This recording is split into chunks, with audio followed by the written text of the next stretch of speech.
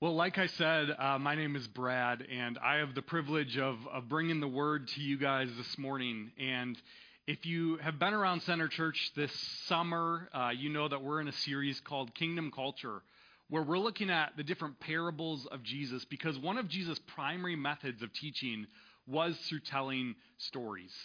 And so my wife and I, we have 3 kids, 2 daughters, ages 5 and 7, and a son, age 4. And my daughters are in that season, if your parents in the room, you know this season well, where they fight over everything, right? I mean, they fight over air to breathe if they could. And I was kind of listening to them the other day. They were upstairs in their room, and they were having an argument. And you know your kids are watching way too much Disney movies when this is the argument they're having. They're having an argument about who is the most beautiful in the family. And so my 7-year-old, I hear her shouting at my 5-year-old. She's like, "I'm the most beautiful." Of course, my 5-year-old, who's a spitfire, fires back, "No, I'm the most beautiful. You're the second most beautiful." And they're like going back and forth over and over about this. And I walk up to the room and I said, "Guys, you're both wrong. Your mother's the most beautiful." No, I wish I would have said that. That's not what I said. But what I did say is, guys, the one who's the most beautiful is the one who is the most kind to their sister. Right? The one who's the most beautiful is the one who puts others before themselves and all of that stuff, which isn't like a horribly bad dad answer, right? You got to take the wins in parenting when you can get them. But then a new fight broke out as they sat there and thought about it. And the new fight sounded something like this: "You're the most beautiful. I'm the second most beautiful." "No, you're the most beautiful. I'm the second most beautiful." And all of a sudden the script was flipped. And the fight kind of flipped itself on its head, and in their effort to be kind, a new fight broke out. And as I thought about this, and by the way, parenting is filled with great sermon illustrations. As I thought about this, I thought to myself, man, our attempts at love are pretty pathetic sometimes, aren't they? Like, even our attempts at loving other people are not always great. In fact, we can love out of self-serving or hidden motives, right? Some of us have been in relationships and marriages where there's kind of a quid pro quo, unspoken scoreboard, and love is motivated by something that's not entirely pure. Our love can be motivated by guilt. It can be motivated by obligation. Our lack of love can stem from apathy or indifference or laziness. And the question I want to ask us this morning as we begin is, what if admitting that we don't always love well is the first step to learning how to actually love people well? What if admitting that we're not always good at this love thing towards our neighbor or towards our brothers and sisters is the first step in learning how to actually love really well? See, today we're going to look at probably arguably the most famous parable that Jesus ever told. If you've been in church for more than 2 minutes, you've probably heard this parable in some iteration. We're going to be looking at the parable of the Good Samaritan this morning. And even that term, Good Samaritan, has become kind of a synonymous term in our culture at large as a do-gooder or someone who's kind, someone who helps people who are less fortunate, whatever it might be. But I believe that if all we do is we read a story like the Good Samaritan and we think to ourselves, man, I need to be more kind or more loving, we've actually missed the deeper point that Jesus is getting at here. See, this is a profound picture of the gospel that Jesus gives us in this parable. And what I want to do this morning is I want to draw out what I believe is the truer point of this story, which is this: that loving my neighbor begins when I see that I can't really love my neighbor on my own. Loving my neighbor begins when I see that I actually don't really have the ability to love my neighbor on my own. And so if you have your Bible with you this morning, I want to invite you to turn with me to Luke chapter 10, verse 25, and we're going to look at this famous parable with fresh eyes this morning. So Luke chapter 10, verse 25 says, "And behold, a lawyer stood up to put Jesus to the test, saying, 'Teacher, what shall I do to inherit eternal life?'" Now let's pause here for a second, because this is a common question that Jesus is asked. If you know the story of the rich young ruler, the rich guy who came to Jesus, he asked Jesus the same question. This was a question Jesus was frequently asked. Teacher, what must I do to inherit eternal life? And watch Jesus' response here. He said to him, what is written in the law? How do you read it? And the lawyer answered, you shall love the Lord your God with all your heart and with all your soul and with all your strength and with all your mind, and your neighbor as yourself.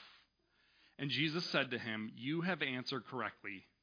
Do this and you will live. Now, what I love about Jesus' response here is this lawyer comes up to him and he says, what must I do to inherit eternal life? And Jesus says, well, what does the law say? And the lawyer knows the law. He kind of lists it out. And Jesus says, cool, do that. Do that and you're good. Just follow the law flawlessly and you'll inherit salvation. You'll inherit eternal life. It's actually the same exact response he gave to the rich young ruler. Just follow the law flawlessly.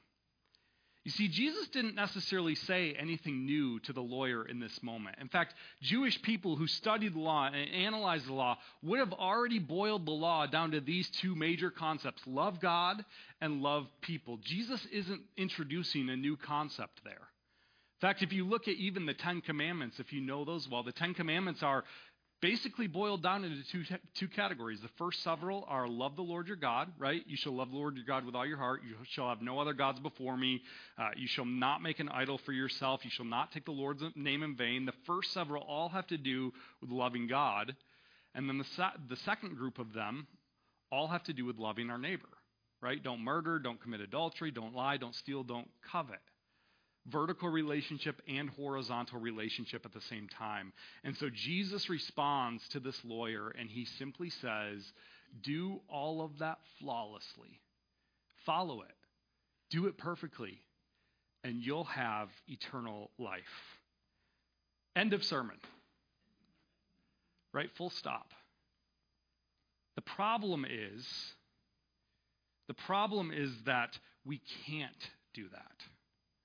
We're not actually that good at loving flawlessly. We're actually not that good at following the law flawlessly.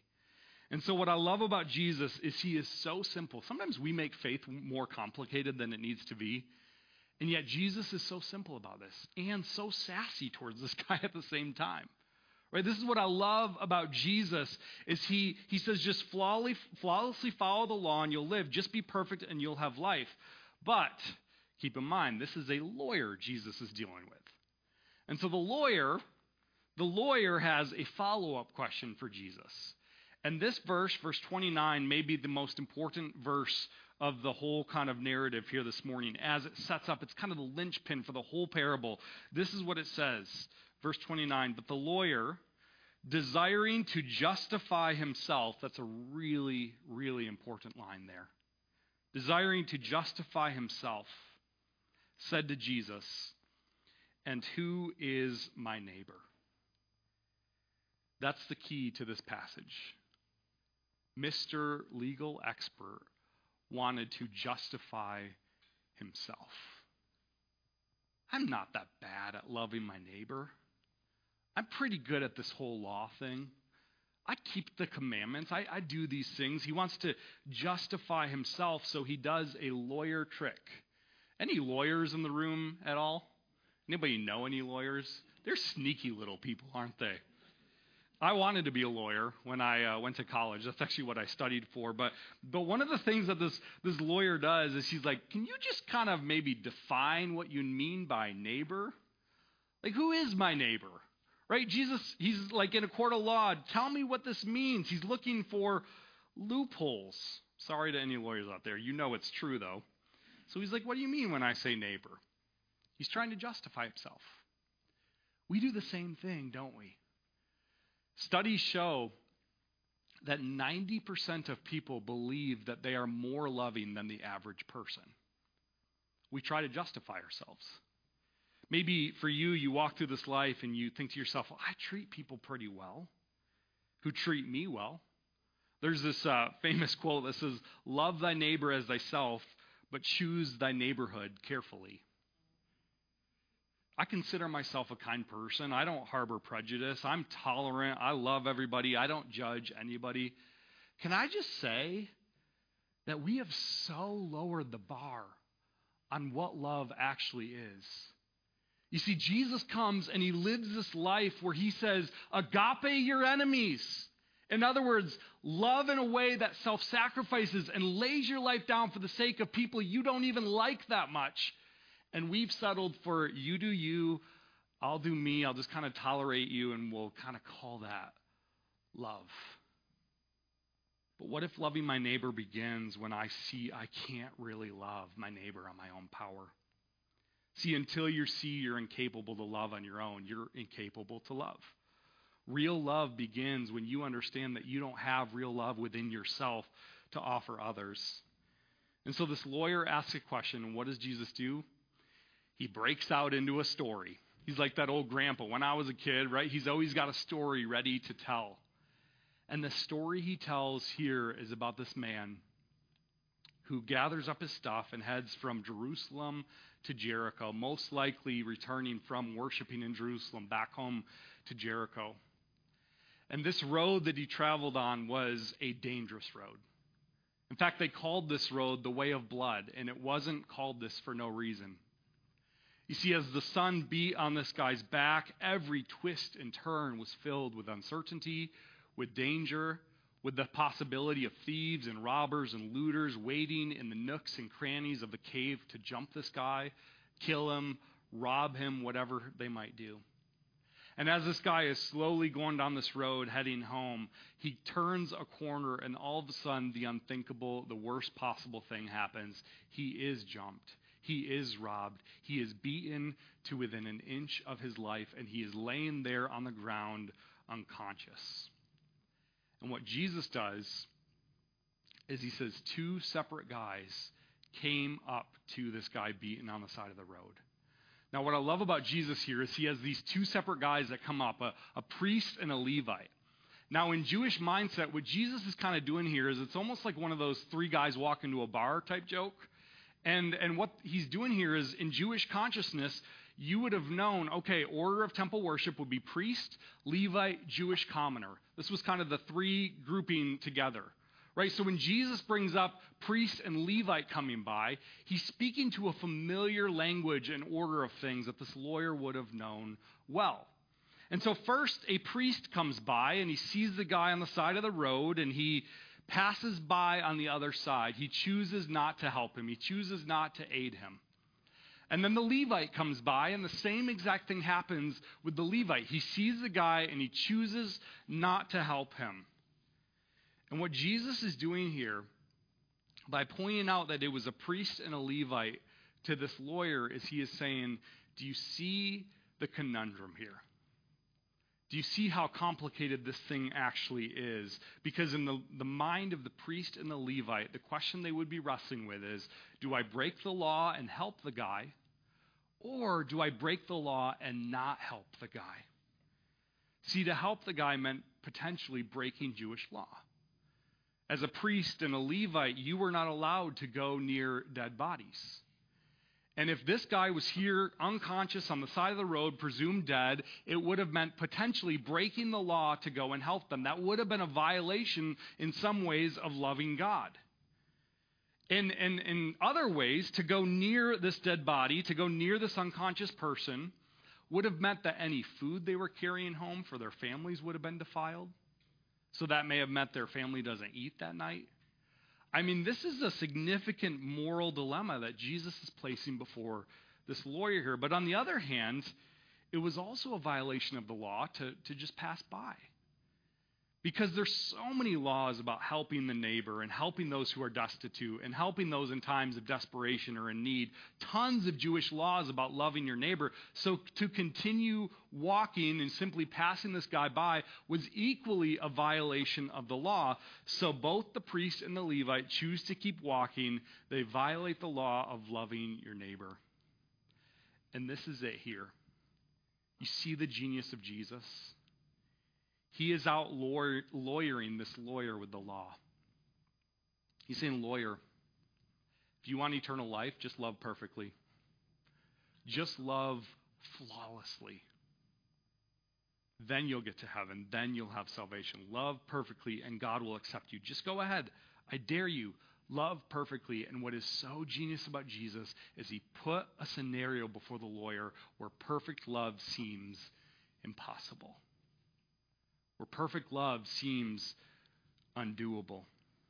And I think that's the point. That you and I, when we look at the law, when we look at God's standard of righteousness, that we cannot love perfectly. We don't have perfect love within ourselves to give. We're not always very good at this love thing, are we? Let's put ourselves to the test for just a moment, okay? This is church. We're going to do a test here this morning. I want to put up this picture. I lovingly call this the chart of shame, okay? And I'm not here to shame anybody, but this is a picture of your house in the middle. So that's where you live, that blue house. And then you have 8 houses surrounding you. So you live in the center. And I want to just kind of put yourself to the test here. If you were to look at your house, your neighborhood, wherever you live, your apartment, how many of those neighbors around you, how many of their names do you know? Maybe you're thinking to yourself, well, I live in the country on acreage. Well, so do I, okay? You still have 8 neighbors around you in some capacity. They just might be 2 miles away. But how many of these names do you know? Let's take it a step deeper. How many things do you know about each of those names? Like, could you name something that goes beyond just surface level about each of these neighbors around you? So what kind of car they drive doesn't count because you can observe that from a distance, but what are their kids' names? What do they do for a living? What kind of hard things have they walked through recently? What are they celebrating in their lives right now? I probably, and I'll just be honest, I'll be transparent here, I probably know about 5 of my 8 by name. Like, I'm not always very good at this, and I'm a pastor. Like, this is my job to be good at this stuff. And yet I am not always good at loving people well. It's funny, I always run my sermons by my wife before I preach them. That's always a good technique to have because they'll put you in your place. And she goes, are you going to be honest that you're not always very good at this? I said, yes, I guess I have to be honest that I'm not always very good at this. I don't know about anybody else, but even just having walked through COVID and just that season, and I know everything's easy to blame on COVID, but I've become a lot more recluse since then. Like, I've viewed my home as more of a sanctuary from the world than anything else in this last season. Right? It's easy to look at our lives and to think to ourselves like, man, we don't love perfectly. And the deeper that you go in this, you discover like at some point our love for other people gets too inconvenient. It gets too messy. It gets too hard. And it falls apart at some point. If this is God's standard of perfect love, we fall short every single time. But loving my neighbor begins when I see I can't really love my neighbor on my own strength. And this is the big plot twist that Jesus brings into the story that the lawyer did not see coming. You see, the first scenario Jesus points to is kind of kindergarten, elementary level neighboring. Right? This is like the easy stuff. The priest and the Levite is the easy kind of neighboring. Right? Anybody who's Jewish would have said, yeah, that guy is your neighbor very, very clearly. And what Jesus is about to do in this story to this lawyer is he's about to introduce law school level neighboring to this lawyer. See, again, in this lawyer's mind, priest, Levite came by. Oh, Jesus is going to introduce the Jewish commoner next, and he's going to be the hero of the story because Jesus is a man of the people, and, you know, this is a great ending to a story to have the Jewish commoner be the hero in this story who comes and helps the guy. But Jesus offers a profound twist here that would have caused his audience to have their jaws on the floor. In verse 33, this is what Jesus says. But a Samaritan, as he journeyed, came to where he was, and when he saw him, he had compassion. He went to him and bound up his wounds, pouring on oil and wine. Then he set him on his own animal and brought him to an inn and took care of him. And the next day he took out 2 denarii and gave them to the innkeeper, saying, take care of him, and whatever more you spend, I will repay you when I come back. I cannot overstate the shock factor that Jesus is introducing here by having a Samaritan come be the hero of the story and help this Jewish guy. I was thinking through like some modern equivalents of like how deep the rifts are between these two people. And I used this example at my church that I lead a couple months ago when I preached this sermon and got a bunch of angry emails about it. So I'm going to use the same example again for you guys. And if this offends you, you can email me at john@centergr.com. I want you to imagine for a moment a scenario where someone like a right-wing political commentator like Ben Shapiro, he's Jewish, so this works, is beat up on the side of the road. And then all of a sudden, a transgender activist comes and is made the hero of the story. This is the level of division that Jesus is getting at. And even our like agitation over an example like that, our tendency is to look and say, well, this is why that's different, and this is why this is different, and there's moral issues and God's holiness and stuff. Every single one of those objections Jewish people would have given to Jesus for this distinction between Samaritans and Jews. Let me just show you some of the hated rifts between these two groups of people. Jews called Samaritans a herd, not a nation. They dehumanized them. Samaritans would often join the Roman army during this time simply so that they could harass in a legal way their Jewish counterparts. An old Jewish proverb said a piece of bread given by a Samaritan is more unclean than swine's flesh. At one point, Samaritans threw animal bones into the Jewish temple on the day of Passover, defiling it from worship on the holiest day of the year for Jewish people. It'd be the equivalent of somebody bombing a church on Easter Sunday morning. Jewish people took part in the destruction and destroying of the Samaritan capital. I mean, the rift between these two groups of people goes on years and years. It is ethical, it is moral, it is religious, it is cultural. It hits at every single layer and level of human division. I don't know about you, I am so glad we've evolved since then. And Jesus makes the Samaritan the hero of his story. Closing out the story here in verse 36 and 37. Which of these three do you think proved to be a neighbor to the man who fell among the robbers? And the lawyer said, the one who showed him mercy. And Jesus said to him, go and do likewise. I love how the lawyer can't even say the Samaritan's name. I imagine this response is through gritted teeth, and he just says, the one who showed him mercy. He won't even say the word Samaritan. See, the Jewish lawyer wants to know who counts as his neighbor. And in his mindset, for the lawyer, God is the God of Israel, and his neighbors are his fellow Jews. But for Jesus, God is the God of grace for the entire world, and his neighbor is anybody with a need. Jesus takes us to law school level neighboring by telling us that not only are your friends your neighbors, but your enemies are your neighbors. Now, it might be easy to go to a passage like this and say, next time I run into an enemy like a wounded terrorist, I'll happily help them. But what if the starting point of this passage is to begin with the places where love is not always easy in the everyday stuff of our lives?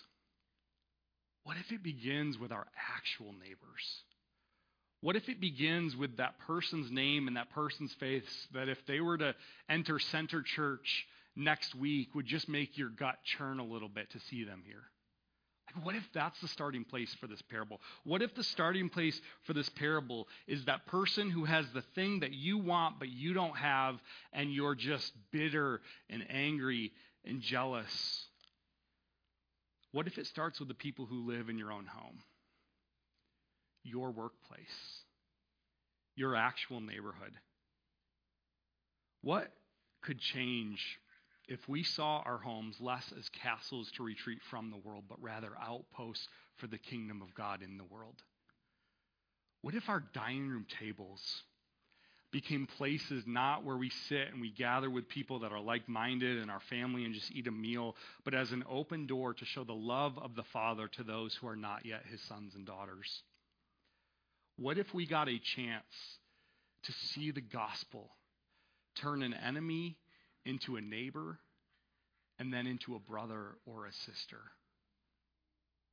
See, if we could see into the homes of the people around us, even if we could see into each other's homes, we would see that chances are our lives are not better than what we portray on social media.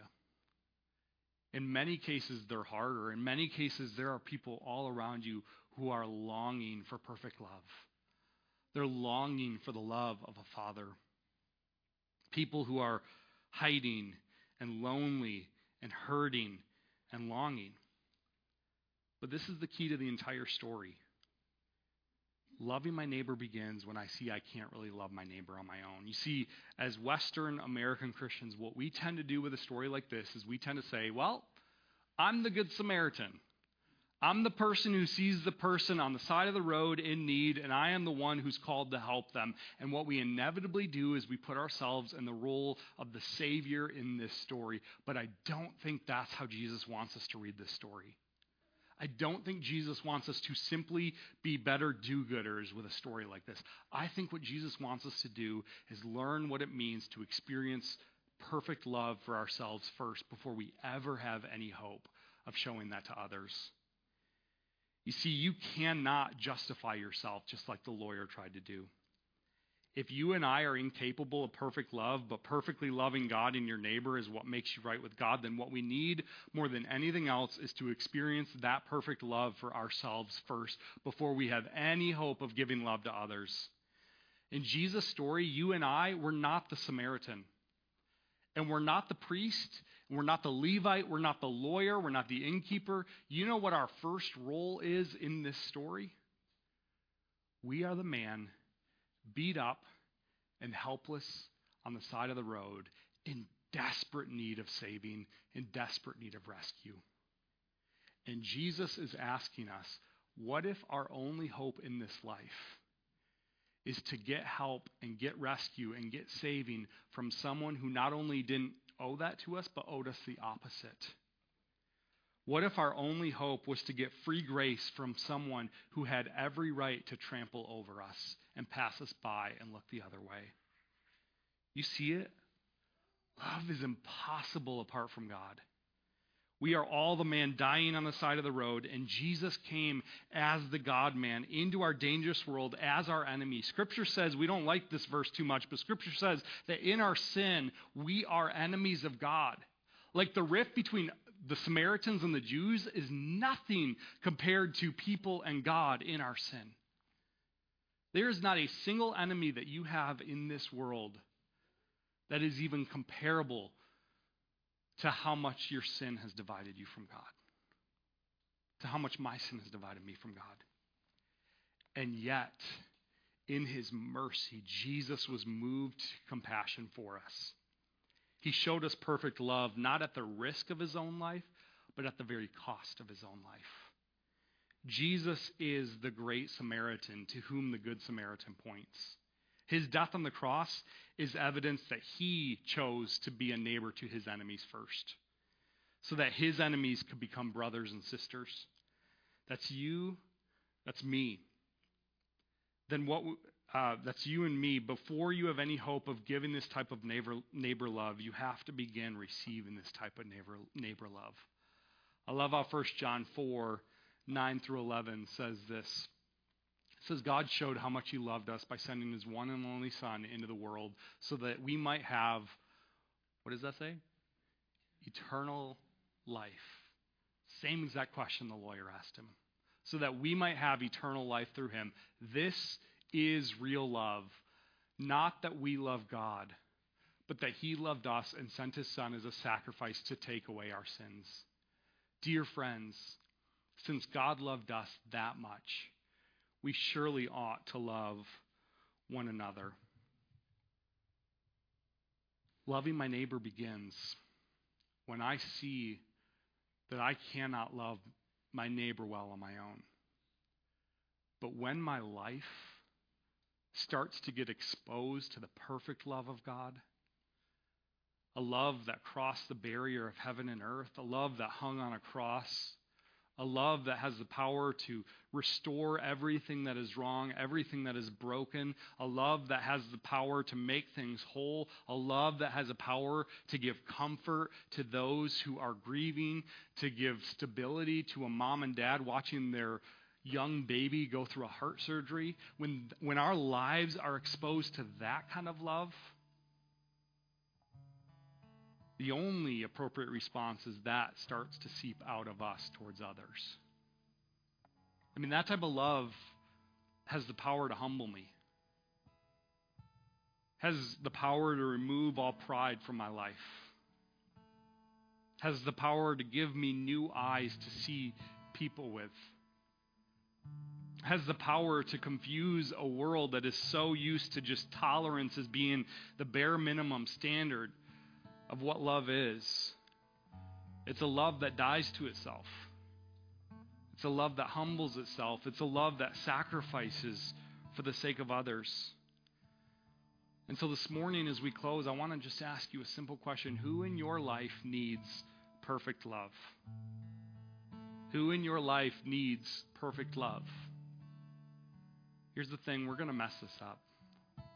We're not always good at this love thing. But when I read this book, when I read the New Testament here, what I see over and over again is that when hearts are exposed to God's perfect love, there is a fruit that starts to come out of our life. There is a new type of living, a new type of eyes that we begin to see the world with.